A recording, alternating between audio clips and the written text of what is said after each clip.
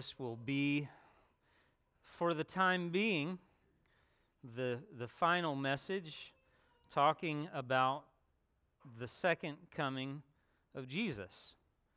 We've been talking about that, the fact that Jesus is coming back. We've been asking the question, do I live like I really believe that Jesus is coming back? And you know, of course, that when we really believe something, it'll make a difference in how we live our lives.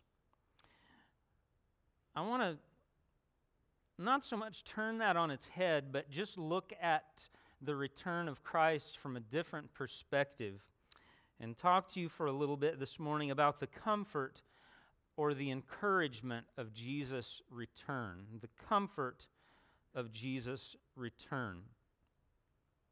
I don't know if you know, I'm sure you know what it's like to be in situations where you feel really uncomfortable. You feel like you do not belong. Like I heard one fellow say, a pork chop at a kosher wedding or a milk bucket under a bowl. Just situations where you know you do not belong, you do not fit in. And I've been in those kinds of places before, and we've had, traveling with my mom and dad, there were times when we would be invited to eat to people's houses, and where, you could tell they were quite well-to-do, and they would put on a beautiful spread, a beautiful meal, and set a beautiful table. And I know what to do with one fork and one spoon and one knife. But I don't know what to do when you have 3 or 4 forks laid out. Actually, they're not on your right, they're on your left. Is that right? Forks are on your left. I don't know what to do. And those kinds of settings, I don't quite feel like I belong. Just uncomfortable. I know that a lot of people don't like thinking about Jesus coming back or dying.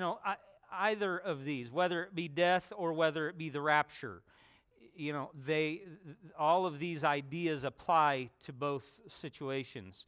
And, I remember as a young person, especially a young teenager, I was concerned because I kept hearing about people talking about how soon Jesus was going to come back, and I would think there are things that I want to do and have happen in my life before Jesus comes back. I hope that he doesn't come back until I get to live a little bit. I have a dear family member who is a believer, who doesn't like to think of it, I guess just because of the unknown or the strangeness of the idea, all of that. I'm not sure. The Christians at Thessalonica were fairly recent converts from paganism. So there was a whole lot that they did not know. And as they came to live for and follow Jesus, and then they began to think about loved ones who had already passed, who had gone before them, or maybe they had seen loved ones that passed away after they'd come to Christ, but they died a physical death here on earth. And they weren't quite sure how to handle that. There were some people that thought if perhaps these people died and Jesus hadn't come back yet, that somehow they would miss out, that they would not get to go up in the rapture. And so Paul writes to them, beginning in 1 Thessalonians chapter 4 and verse 13, and a little bit of a lengthier passage of Scripture, but you follow along with me. We'll read down through chapter 5 and verse 11. And Paul here is addressing this concern. But we do not want you to be uninformed, brothers, about those who are asleep, that you may not grieve as others do who have no hope. For since we believe that Jesus died and rose again, even so, through Jesus, God will bring with him those who have fallen asleep. For this we declare to you by a word from the Lord, that we who are alive, who are left until the coming of the Lord, will not precede those who have fallen asleep. For the Lord himself will descend from heaven with a cry of command, with the voice of an archangel, and with the sound of the trumpet of God, and the dead in Christ will rise first. Then we who are alive, who are left, will be caught up together with them in the clouds to meet the Lord in the air, and so we will always be with the Lord. Therefore, encourage one another, or comfort one another with these words. Chapter 5, verse 1. Now concerning the times and the seasons, brothers, you have no need to have anything written to you. For you yourselves are fully aware that the day of the Lord will come like a thief in the night. It'll be a surprise. Verse 3, while people are saying there is peace and security, then sudden destruction will come upon them as labor pains come upon a pregnant woman, and they will not escape. But you are not in darkness, brothers, for that day to surprise you like a thief. For you are all children of light, children of the day. We are not of the night or of the darkness. So then let us not sleep as others do, but let us keep awake and be sober. For those who sleep, sleep at night, and those who get drunk are drunk at night. But since we belong to the day, let us be sober, having put on the breastplate of faith and love, and for a helmet the hope of salvation. For God has not destined us for wrath, but to obtain salvation through our Lord Jesus Christ, who died for us, so that whether we are awake or asleep. Now you understand when Paul talks about people who are asleep, he's talking about people who have died a physical death. That's what he's referring to. So he says, so that whether we are awake or asleep, we might live with him. Therefore encourage or comfort one another and build one another up, just as you are doing.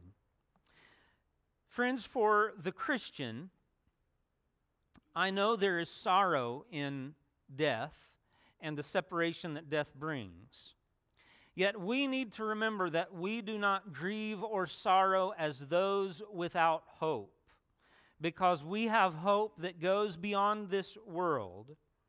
For the Christian, for the one who is living in right relationship with Jesus Christ and walking in the light, we really ought to learn to be comforted by the thought that Jesus is coming back, rather than to be disturbed by that fact. I told you at the beginning a couple weeks ago how, as a young person, a young boy, there were times when I would wake up in the middle of the night or suddenly find myself in a situation where nobody was around and there was an empty house, and I would be disturbed because I grew up hearing good preaching about the return of Jesus, and sometimes I would go looking for somebody that I knew really was faithful and lived for Jesus. I'd go try to find my mom or my dad and look for them and just to make sure that I hadn't somehow been left behind. I don't think there's necessarily anything wrong with that either. That fear, or because I do think it's an indication that if you have that fear or that concern, you maybe ought to seek the Lord. Pray until you're comfortable with the idea that Jesus is going to come back. But as believers walking in the light, it should be encouraging to us. The return of Christ ought to be an encouragement and a comfort to us, because it will mean a reuniting with those who have gone before us. A reuniting with those who have gone before us. If you look at chapter 4, verses 13 through 16, and really through the end of chapter 4, Paul is addressing this whole idea of those who have preceded us in death. Adam Clark, in his commentary, he says this: it is supposed that the Apostle Paul had heard that the Thessalonians continued to lament or grieve over their dead, as the heathens did in general, who had no hope of the resurrection of the body, and that they had been puzzled concerning the doctrine of the resurrection. That's the assumption. And so Paul is writing them to say, listen, You don't need to grieve like these heathen, non-Christian people do around you. You will see your family, your friend, your loved one again. That's Paul's primary concern, his primary reason for writing this part of the last of the chapter 4 of Thessalonians. I know that most of you know what it's like to have stood beside the grave of a loved one, or perhaps at the bedside of one who is passing, about to leave this earth. The first person that I remember losing in my life that really meant something to me didn't take place until I was probably about 15 or 16 years old. And I'd had family members pass before that time, but they were often either distant kin or people that I wasn't closely related to. But my granddad, my Grandpa Bender, we were in a revival meeting in Berkeley Springs, West Virginia. And my granddad had been diagnosed with colon cancer. He'd gone into the hospital, had surgery. Everything went fine. No problems or difficulties with that operation. He was recovering well, and they were expecting him to go home, I believe, on a Monday morning, something like that. The night of the day, or actually early in the morning of the day that he was supposed to go home, he passed away in his sleep peacefully.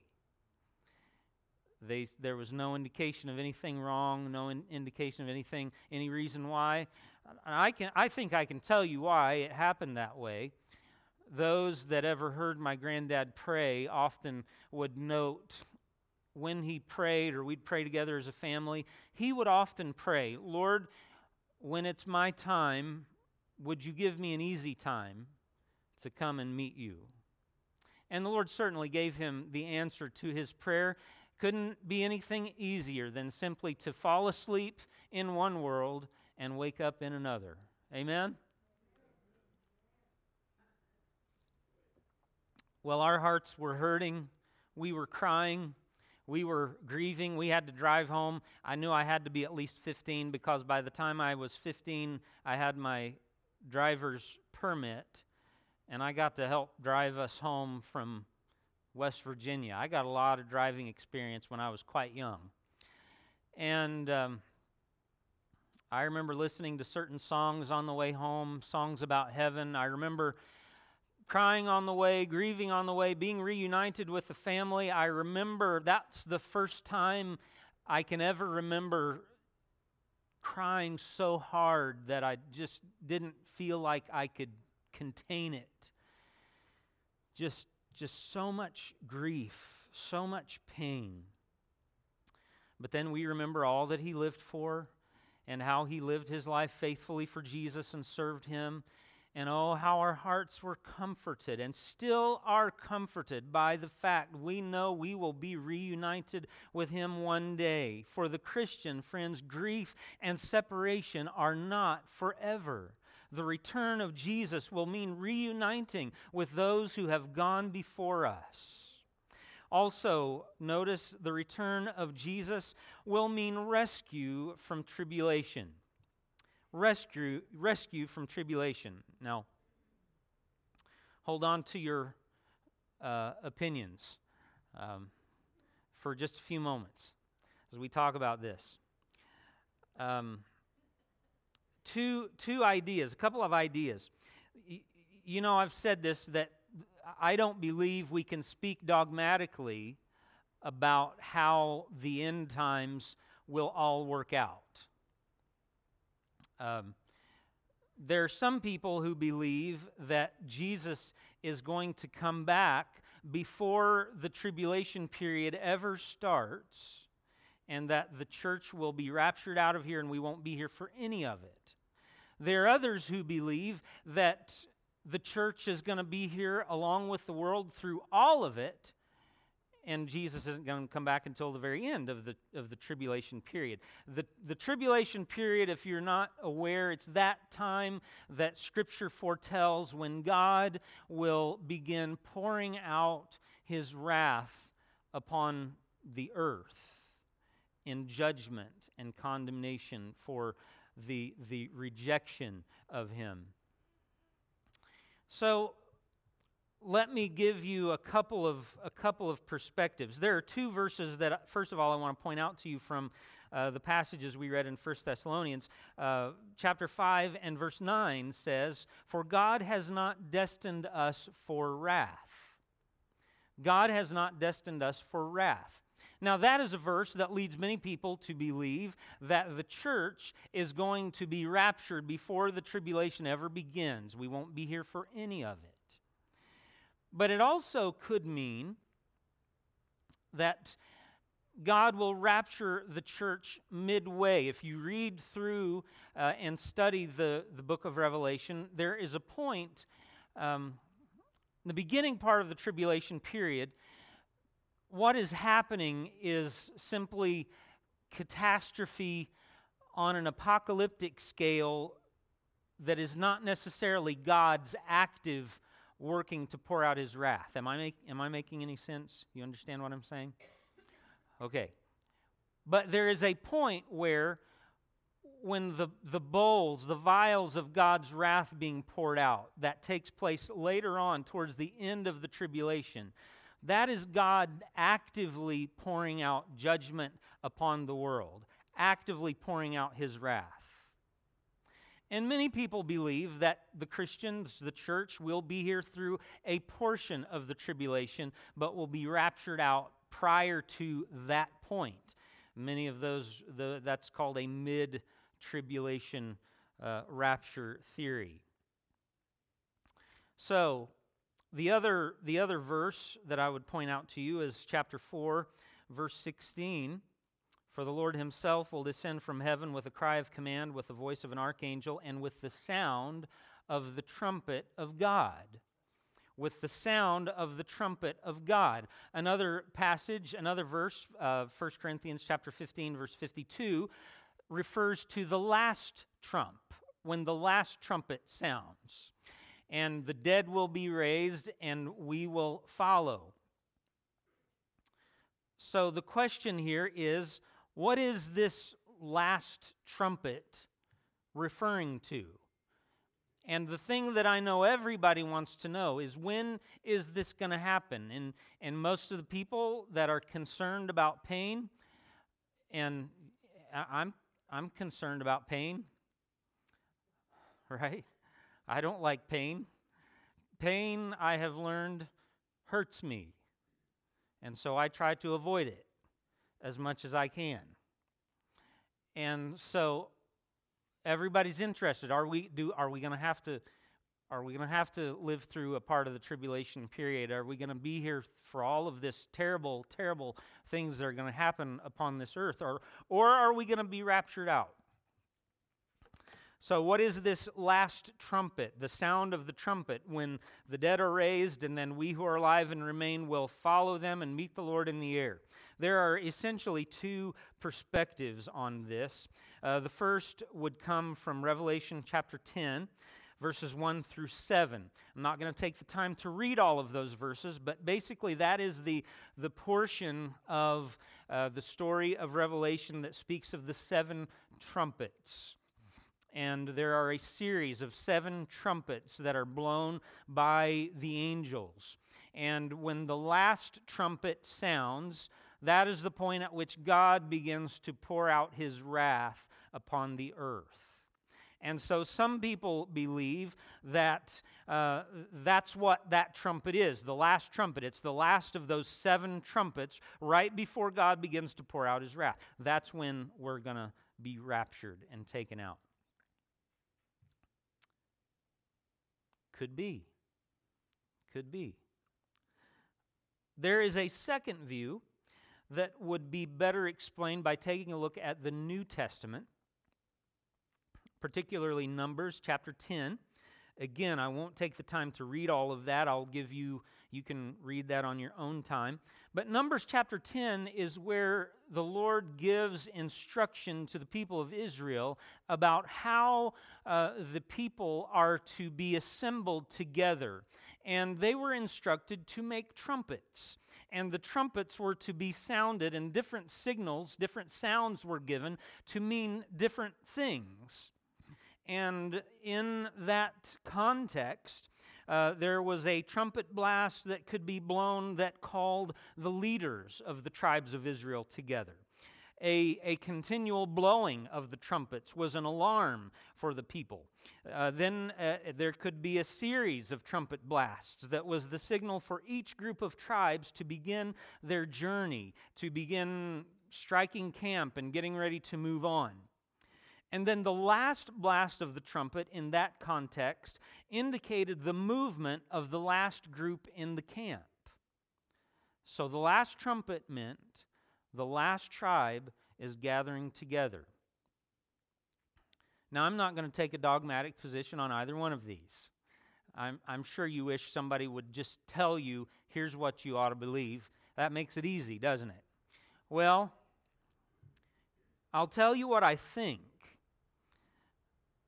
What I think is that the Numbers 10, the second view, is probably the most likely that Paul is referring to, because Paul is writing his letter to the church at Thessalonica quite a number of years before the book of Revelations is written. Paul would have had no concept of the 7 trumpets to be blown before the bowls of wrath. Now, does that mean that God couldn't still have communicated that? Certainly God knew that that was coming. Obviously he did. But more likely, what Paul was referring to was these trumpets that were blown in the Old Testament context as a signal for the gathering of the people. It's time to go. It's time to leave. And in fact, we can even kind of read that in the passage there in verse 16 of chapter 4. There's kind of a sequence of events. The Lord himself will descend from heaven with a cry of command, the voice of an archangel, and with the sound of the trumpet. Then there's a series of response. Verse 17, got ahead of myself. The dead in Christ will rise first. Then we who are alive, who are left, will be caught up together with them in the clouds to meet the Lord in the air. Either one of these could be correct. I think the second one is most likely. But underlying all of that, it doesn't really matter, because the truth and the message is the same. Whenever it happens, we need to be ready. And one thing I believe Paul teaches us clearly is that we are not destined for wrath. And whether we are raptured before it, taken out prior to the tribulation, or whether we are taken out through it, friends, the return of Christ will mean rescue from tribulation. Amen. Amen. And victory for the Christian. The return of Christ will mean comfort and encouragement, especially for those who are ready and waiting. Especially for those who are ready and waiting. In verses 1 through 8 of chapter 5 of 1 Thessalonians, Paul talks about the manner of Christ's return and what conditions will be like when he comes back. He says, "You yourselves are fully aware that the day of the Lord will come like a thief in the night. While people are saying there is peace and security, then sudden destruction will come upon them. They will not escape." And then he goes on in verses 4 and 5 to remind these. Remember, these are fairly new Christians. These are people who have been saved out of a pagan background, and they are uncertain about how all of this is to work out. The resurrection, the return of Christ. And if you remember from studying your New Testament that at this time, Paul and many of the apostles believed that Jesus was going to come back the second time in their own lifetime. And so Paul encourages them and says, "But you are not in darkness, for that day to surprise you or overtake you like a thief. For you are all children of light, children of the day. Friends, thinking about the return of Christ should be comforting and encouraging to those who are ready and waiting. If we are ready and waiting, it should not, it should not disturb us. There may be a flutter of anticipation, maybe a momentary anxiety that flows out of human nature, or perhaps even the attack of our enemy. But if we are walking in the light, we ought to be able to quickly quell that anxiety by reminding ourselves, no, I am right with God and I am walking in the light. I am ready and waiting. Suppose you read in a newspaper about a new airline. An airline called the Old World Airline. Now, I don't think I'd even call if that's the title, the Old World Airline. I don't think I'd even inquire. But anyway, you see this is a new airline business. They're called the Old World Airline. And so you pick up the phone and call. You've seen or heard that they have good rates advertised. And the girl who answers the phone is in quite a bit of a hurry because she's also the stewardess on the next flight. She says, if you want to know about us, just come on over and check us out in person. Our fares are half price, you know. You can fly for half price, half the normal rate. With the price of airplane tickets these days, that would be a pretty good deal if you had to go somewhere. So you go to the airport, and on the airport runway, you see a dilapidated old airplane held together with duct tape and baling wire.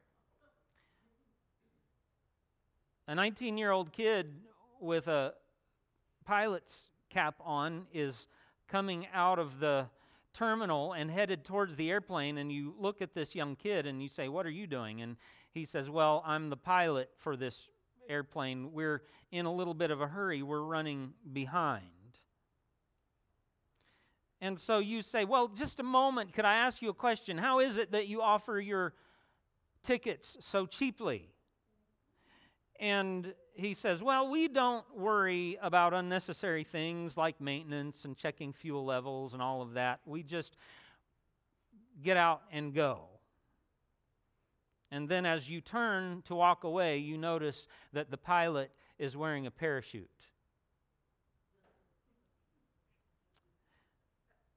Now, nobody in their right mind would step on that airplane, would they? You don't want to fly under circumstances like that, under conditions like that. You want to know that all the preparations have been made and that there are no questions, as much as possible, there are no questions about the safety of the airplane that you're about to get on. You want to know that you're under the care of a pilot and crew that's well trained and knows exactly what they're doing. Yet, friends, how sad it is that so many people in the world today treat this idea of Jesus coming back in a same haphazard manner. They do not take seriously the idea that either they may at any time go to meet Jesus in death, or Jesus may come back and rapture his church away. And friends, we cannot afford to be haphazard and lackadaisical in our preparation for being ready and for staying ready. And I just need to tell you, it's not enough for us to say, well, I prayed one time back there when I was a kid, or I was baptized in such and such a church, or this or that and the other happened. If I didn't know right now that I was walking in the light and living for Jesus, I would not be comfortable with the thought of Jesus' return. That's why so many of those times when I was a young teenager and woke up in the middle of the night, I'd creep through the house to see if there was anybody still in my mom and dad's bed, because I knew that I wasn't certain everything was okay. Jesus' return will be comfort and encouragement for those who are ready and waiting. But finally, the return of Christ will be comfort and encouragement to us because it is the return of the bridegroom. It is the return of the bridegroom. Now, Paul in Thessalonians doesn't mention this directly, but only obliquely. Only indirectly does he mention this idea. Chapter 5, verse 9 and 10, he says, "For God has not destined us for wrath, but to obtain salvation." That will mean our final salvation. "Through our Lord Jesus Christ, who died for us, so that whether we are awake or asleep, we might live with him." And that means forever, not just for a temporary time, but forever. You know, friends, I believe that the happily ever after ending of the fairy tales has its roots in the human longing for everything to be made right. I believe there's something in all of us that is longing and hungering for somehow, even those who don't know Jesus, even those who don't believe in God, there's something in all of them for somehow justice to be served and for the wrongs that are in this world to be fixed, to be set right. Like Paul says in Romans chapter 8, he says, all of creation groans and travails, longing for the day of redemption. What is that day he's talking about? He's talking about the day when God puts the world back together again. There is a new heaven and a new earth. This idea of Jesus as the bridegroom is mentioned a number of times throughout Scripture. Multiple times Jesus himself uses this terminology in the gospel writings. He refers to himself as the bridegroom. In 2 Corinthians chapter 11, in the writings of Paul, verse 2, we read this, "For I am jealous for you with a godly jealousy, for I betrothed you to one husband, so that to Christ I might present to you as a pure virgin." That's 2 Corinthians 11, verse 2. Then also in Ephesians chapter 5 and verse 27, we read this, "Husbands, love your wives, just as Christ also loved the church and gave himself up for her, so that he might sanctify her, having cleansed her by the washing of water with the word, that he might present her to himself." That he might present to himself the church in all her glory, a radiant bride, a beautiful bride, having no spot or wrinkle or any such thing, but that she would be holy and without blemish or blameless. Then we see it finally referred to in the book of Revelation, Revelation chapter 19 and verse 7.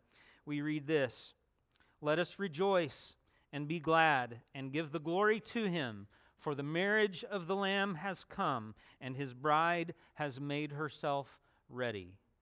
Friends, Jesus Christ is the heavenly bridegroom. And the church, we are his bride. And when Jesus comes back, when he returns, it will be the return of the bridegroom for his bride. No more waiting, no more longing, no more hoping, but it will be the beginning of happily ever after. And that's not a fairy tale. In closing, some of you have probably heard this story. It's a story from one of the world wars about a young couple that was so desperately in love. They were engaged to be married. And the young man found out that his number was about to be called, and he would have to be called away to serve in the military.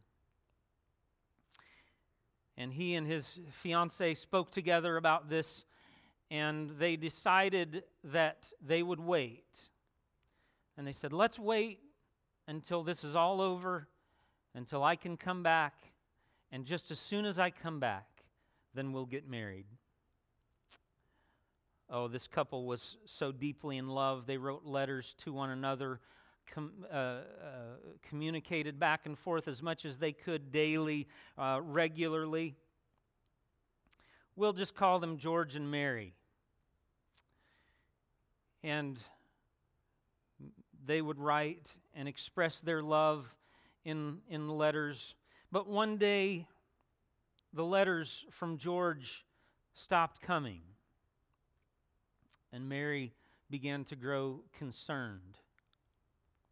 She continued to write, I'm sure inquired of the military what she could find out, but couldn't find any answers, until finally the word came that George had been missing in action and was presumed to be dead. Oh, Mary was so brokenhearted, such an aching heart, and she grieved and longed for her loved one. After some weeks had passed, one day Mary was feeling the loss more deeply than at other times, and she found that she could not eat, and she asked her family to excuse her, and she left and went to her room to be by herself. She got out the letters that she had received from George and began to read over them, and as she read, it just seemed to make him more real and brought his presence a little bit closer to him. After a while of reading her letters, she decided she would get out the wedding dress that she had saved and purchased for their wedding, and she slipped on the wedding dress and continued to feel that grief and that pain so sharply, yet there was something also bittersweet about it. While she was up in her room, weeping, being alone with her thoughts, with her sorrow, she did not hear the doorbell ring downstairs. Mary's mother went to the door and opened it, and to her shock and amazement, there stood George.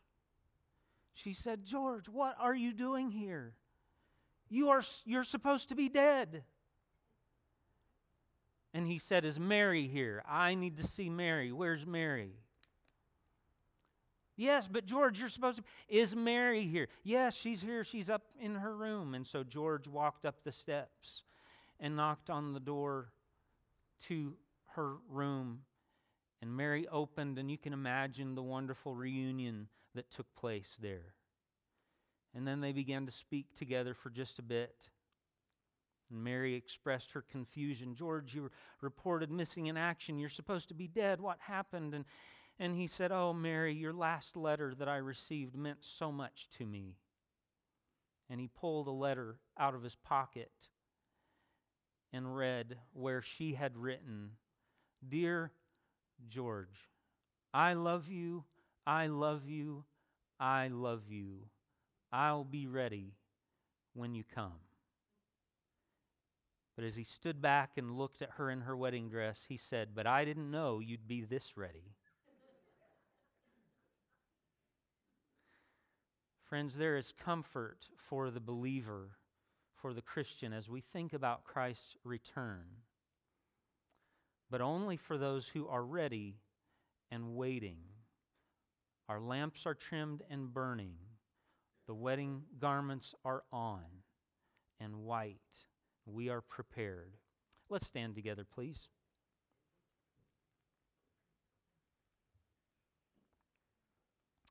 Lord Jesus, we thank you that we have the wonderful hope of heaven. I want to live for that day.